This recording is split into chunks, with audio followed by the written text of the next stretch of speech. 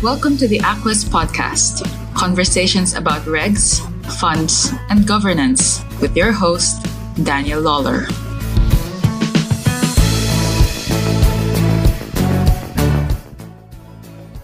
Hello, podcast listeners, and welcome to the Equest Podcast with me, Danny Lawler. If you're new to the Equest Podcast, do hit the subscribe button on your preferred podcast supplier even, so that you're kept up to date as and when new podcasts drop from Equest.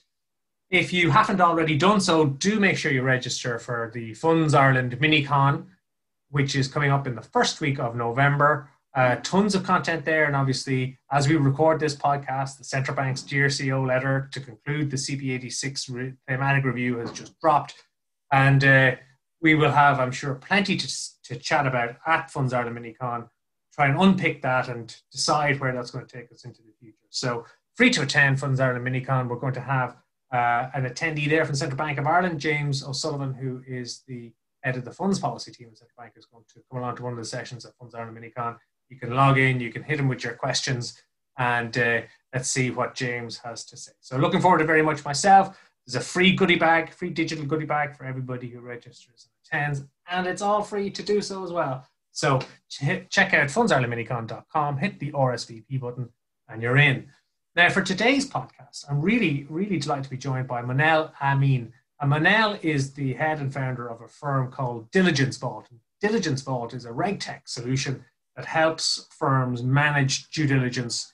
And that's both in terms of, for example, investors who are doing due diligence on funds and then their directors and their mancos, or mancos, for example, where they're doing due diligence across their delegates, like a range of investment managers, and also across their distribution network as well. So given that due diligence, and just mentioned that the Central Bank's GRCO letter dropped a couple of days ago, in that it talks about managers needing to do more in terms of due diligence before making an appointment and then annually thereafter. Of course, if you've got a lot of investment managers or a lot of other delegates that you're trying to oversee, that can become a mountain of work. So I thought it was really interesting to talk to Manal and understand some of the themes that people are spending a lot of time doing due diligence on, but also how firms are managing that whole process, giving the increased amount of requests, the increased depth of those requests, and the potential to get absolutely swamped in paperwork and spreadsheets, trying to keep on top of responding to due diligence questionnaires. Manal has some great insights, so well worth a listen. And with that, I'm going to shut up and get on with the show. Hello, Manal. Great to have you on the Equest Podcast. Delighted to have you along. Thanks, Daniel. I look forward to being on the podcast, and thanks for having me. Well, you're based in New York. How are things over there with you guys? You're in the midst of COVID. You have an election in a couple of weeks at this stage. What's the mood on the ground? I think it's optimistic, given the beginning of the lockdown was far more severe for New York overall. But I think people are getting used to it, and they're optimistic and looking forward to what's about to happen just with the election, but also hoping that, yes, we are waiting for a second wave, but we may not even get it. So we'll see. We'll see. Yeah, I know we've just started a second lockdown over here, but I guess having been through it before, this one doesn't feel as severe or as much of a shock. It's more of a drain, and because you feel like you're back where you were, but actually in practice it's not as huge a difference as the original time. The schools are still open. It's amazing how people adapt so quickly. I think April was a big shock for all of us, but now it's almost business as usual. Well, a little bit about yourself, Manal. Like you're the CEO and founder of Diligence Vault, which is a tech firm. Are you tech whiz? I see you're an electrical engineering in your background. Are you computer whiz? That's right. So I'm electrical engineering, and which in the traditional sense is motors and high voltage and power systems. But yes, I did have some engineering background. I have learned pretty much how to code aspects of computer science and how to become a developer on the job. And then I pivoted to more of a finance sector after business school. And I think the combination of both the experiences, having worked in the financial services and more specifically in the asset management segment, and having the technology background, has definitely helped me quite a bit in laying the foundation of Diligence Vault and moving from, say, idea to a product. So that was quite instrumental, having the combination of both, because one gives you the skills to create the product, the second gives you the business knowledge of understanding why the product is needed. And that has been, I've been quite fortunate to have both. Yeah, certainly two hyper relevant skill sets in today's world. And I guess the reason why I was especially interested to chat to you and get you on the podcast was the work that you do around due diligence and the insights that you have on, for example, the levels of due diligence required today. Because we really see here in the Irish funds industry, for example, you really see a focus now on an increased amount of due diligence on two sides, I guess, as we'd see it. One is where an investor is coming into a fund. They really are asking a lot of the fund, and increasingly the fund directors and the fund providers like the fund management company. And when they go through a due diligence process, it's not a one-pager. It tends to be a pretty chunky questionnaire that you're asked for. And then the other side, and we saw this just yesterday, the central bank, our regulator here, published some additional guidance. And they're looking for, in this instance, fund management companies, but financial services firms where they are delegating to really be very, very thorough in how they do an assessment before they appoint somebody, and then on an ongoing basis that annually at least doing due diligence on their delegates. So I said, this kind of falls into the world in which you operate, Milan. I'm very interested from your perspective, and I guess the States tends to be a little bit ahead of us in terms of developments, what you've seen around the use of diligence, the extent to the depth that the due diligence goes into, the response of the firms when they receive a due diligence request. What's the due diligence world like, Manal? Yeah, no, absolutely. So I think the reason we exist is we've found this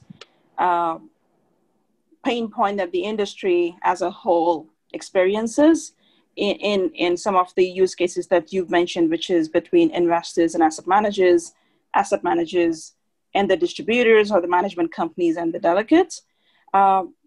Anytime I think there are two parties involved and there is a transaction, there has to be some sort of a diligence pre-transaction as well as ongoing monitoring, and laying out a monitoring and a governance framework is critical in any of these relationships. But what comes with that is a lot of information exchange. You pointed out GDQs and questionnaires. That is one big part of it. But then on top of it, once you do get the information, if you are the requesting party, what do you do with that information? How do you build a risk framework around it? And how do you report on it? As well as if you are the provider of the information, how do you collate all of that information internally? Because presumably one person in the firm doesn't have all that information. And when you are the provider and you are getting a lot of requests from different requesters, may it be regulators, may it be your investors, may it be your service providers or partners, how do you effectively respond to a lot of those requests, right? So those are the pain points that we've seen. Historically, this process has been very, very manual, very document heavy, and quite bilateral, even though all of the use cases that we mentioned are pretty much many to many. And that's where I think Diligence Vault has helped with the process. What we have also seen is the volume of due diligence has been increasing year over year on a double-digit basis. And just if you just take this year alone, if you just take the use case of the investors and the fund managers, everyone pretty much went remote starting the second quarter or even late first quarter. So a lot of collaboration that would happen when you are in the office kind of broke down. Again, as this was a change in working environment, there was a greater amount of diligence that was required. So all of a sudden, there was a stress in the system in terms of information exchange. And then one of the biggest trend that we've seen in the investment diligence space is, and even the distribution diligence space, is that there is a significant increase in focus on sustainability, on the social aspects of ESG, and that requires a lot more reporting as well in terms of diligence information going back and forth. And that has also put an additional stress So these are the trends that we have seen this year, but the fundamental problems across these different use cases are exactly the same. Well, there's lots in that one. Now, let's start with the themes and the current themes that are getting the most attention when firms are doing due diligence. I think you mentioned there ESG is a big one, sustainability.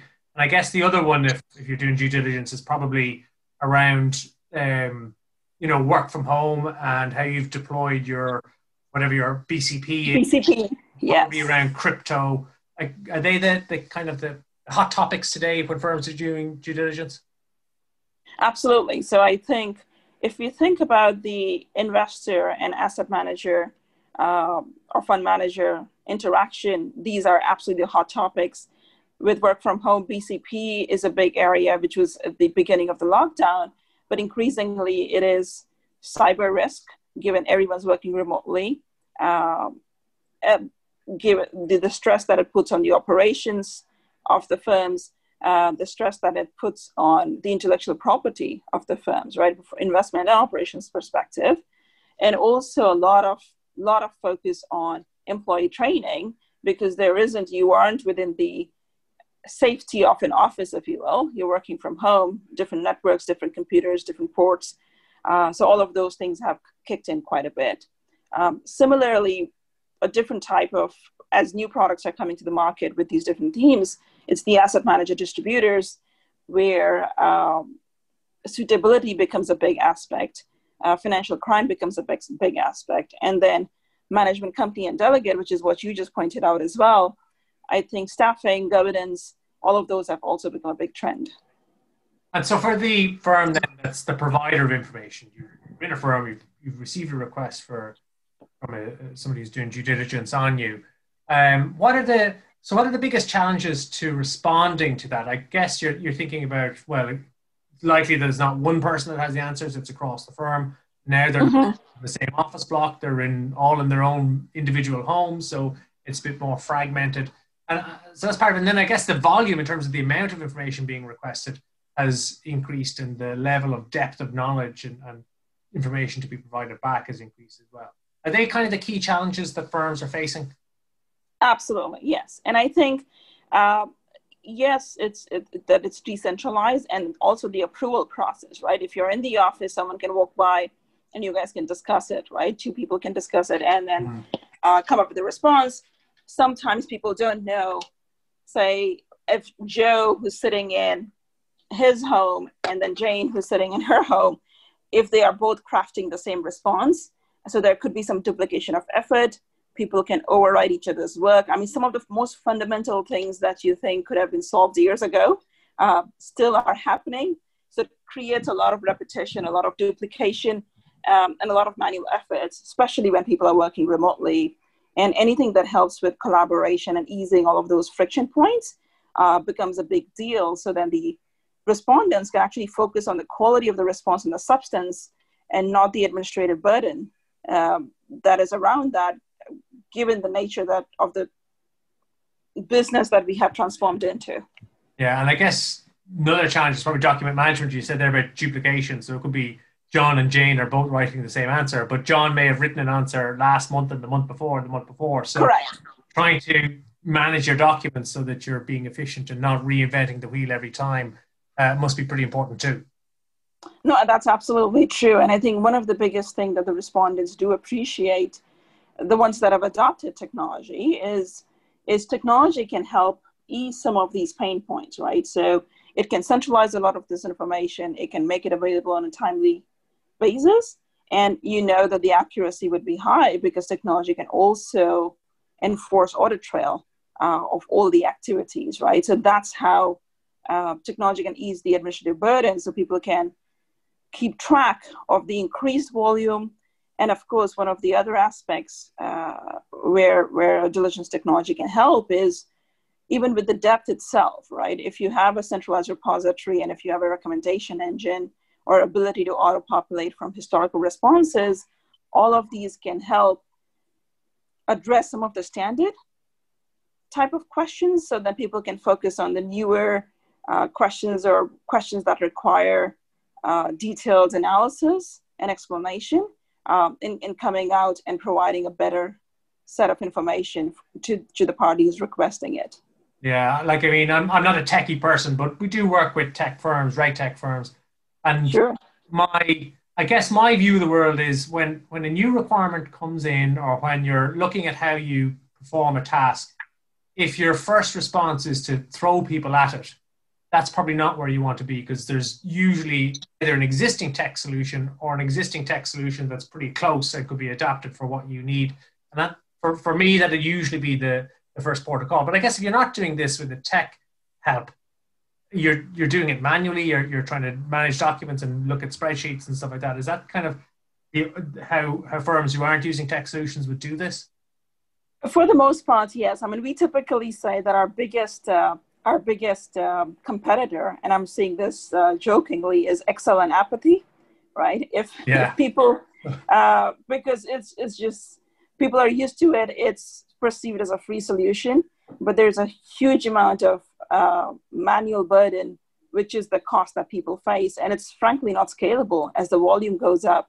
And as we are now in a new environment, the manual effort is absolutely not scalable. So as a result, we have seen a distinct pickup and acceleration in digitizing the flows and adopting digital solutions and getting ready for the future. So we are seeing that bifurcated behavior from the industry as well. And would you have a figure, a stat, or a number that would kind of explain the efficiencies of working on due diligence or completing a questionnaire using a tech tool versus doing it manually?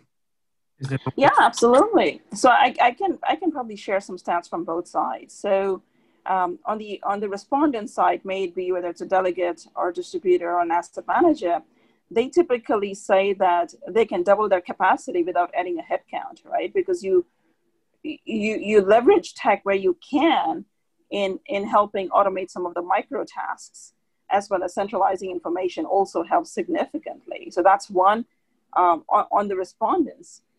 On the requesters, whether it's be an investor or a management company or the asset manager from the distributors, they have said that they've seen a significant decrease in their administrative burden, which is up to 60 to 70%, depending on how and what form of tech they adopt. So then they can focus their efforts and analysis and time on doing the analysis, coming up with risk frameworks, identifying risks that are material, and working with the provider of the information to address and mitigate some of these, right? Rather than making it a check the box exercise saying, hey, we've collected the information, but we don't have the bandwidth to analyze that. So that's something that we've seen. So it increases your capacity because you're spending less time on the administrative side and you're spending more time on the qualitative side, actually analyzing what the information is that's been given to you and trying to interpret it and read between the lines. That's right. Correct. Well, we have a role over here. One of the directors of the fund management companies is required to be an organizational effectiveness role on the lookout for improvements. And I certainly think that looking at how firms respond to due diligence requests could be one that's very much one worth spending a bit of time understanding whether the firm is doing it well or could do it better.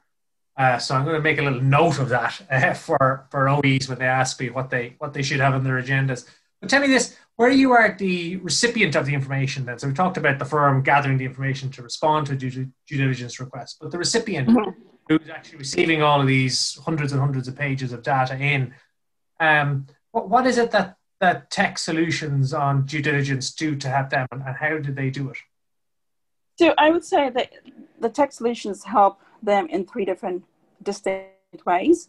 One is managing the entire collection workflow. So imagine sending an email out to hundreds of counterparts and then chasing them and figuring out who's answered, who hasn't answered, email bounce backs, some of the most basic things, right? That takes up a lot of time from people. With technology, you automate all of that. You have full transparency on how people are responding to your diligence requests. And both sides can collaborate on it. So that's itself is a big transformational aspect.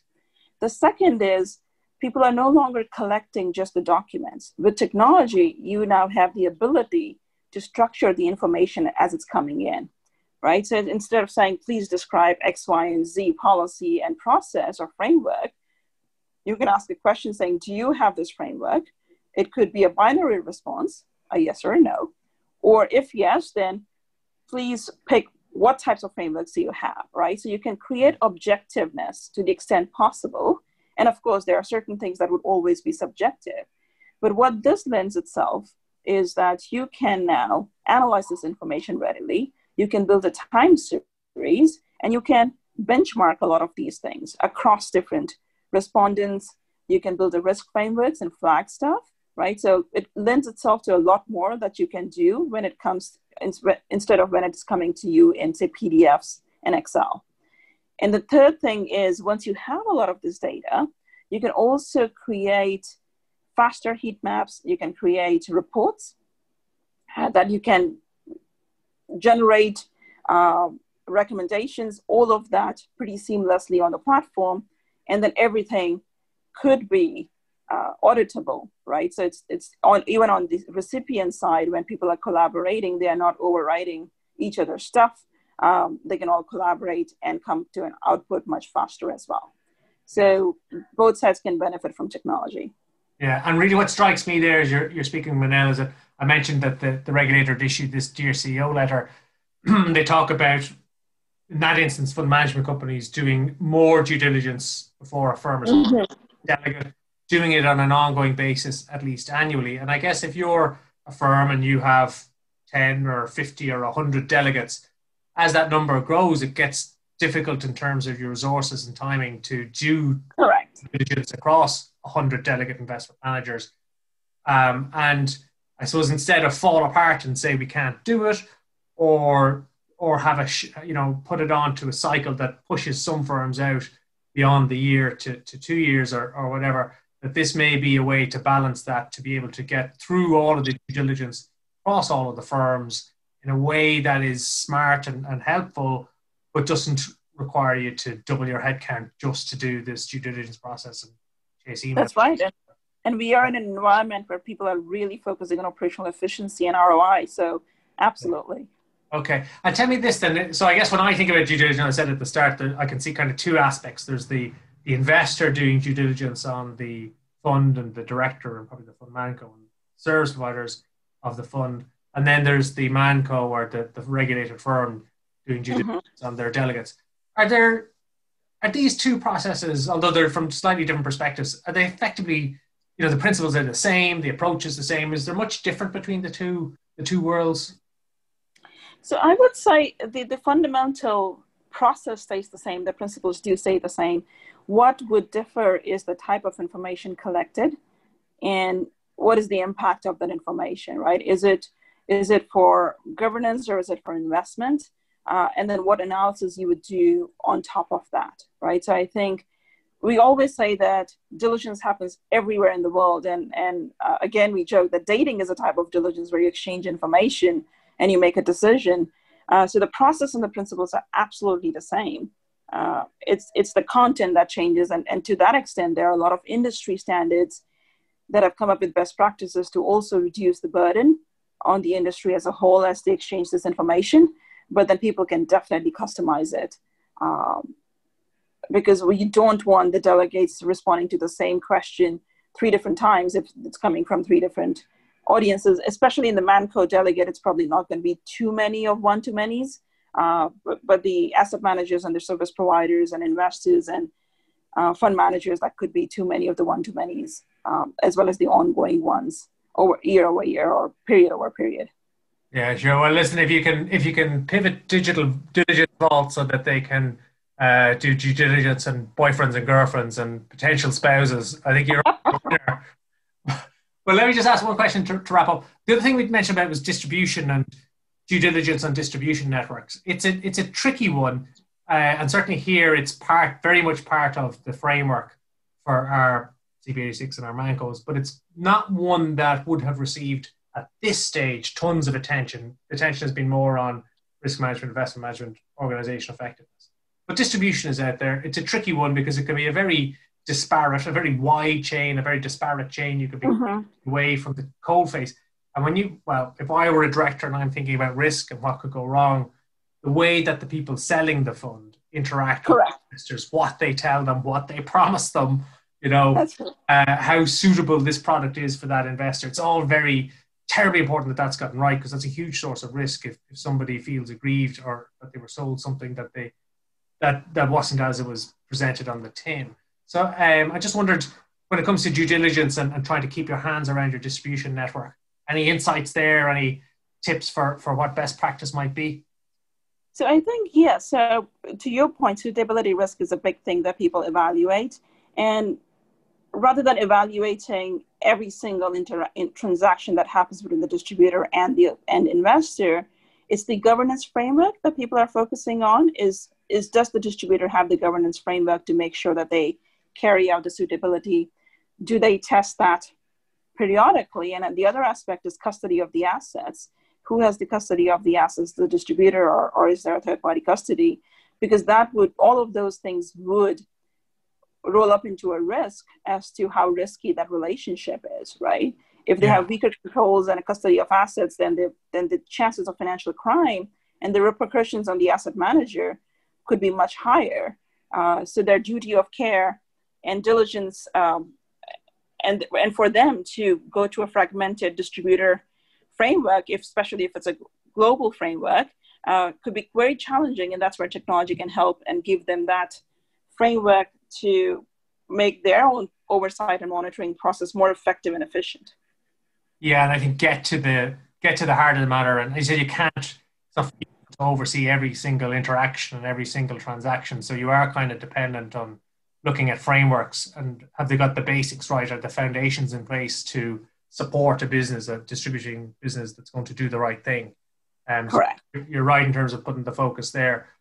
I think it's one that, as I said, it's part of the framework. It's not got the most amount of attention yet, but as things settle down in other areas here, there's a big amount of attention on resourcing and boots on the ground. When that settles, I think distribution will be one. So if you're a Manco or you're an OE role and you're trying to look down the tracks for where is next, I think distribution is the one that's going to require that. Mamana, that was wonderful. I really appreciate your time. It's given some wonderful insights. I said it's a very topical issue. And as firms are either expected to do more due diligence or receiving more due diligence requests, how they respond to that and manage what they do, are consistent in their responses, and do it in a way that doesn't mean that the entire business is taken over, just responding to DDQs. It's got to help. It's got to help. Yep, absolutely. That's what we are counting on. So yes. Good. Well, listen, thank you very much for your time. I really appreciate your time and your insights. I know it's early in the morning in New York, so I'm going to let you go. We're going to wrap up the podcast there. Thanks very much, podcast listeners, for tuning in. And we'll catch you next time on the Equest Podcast. Thanks.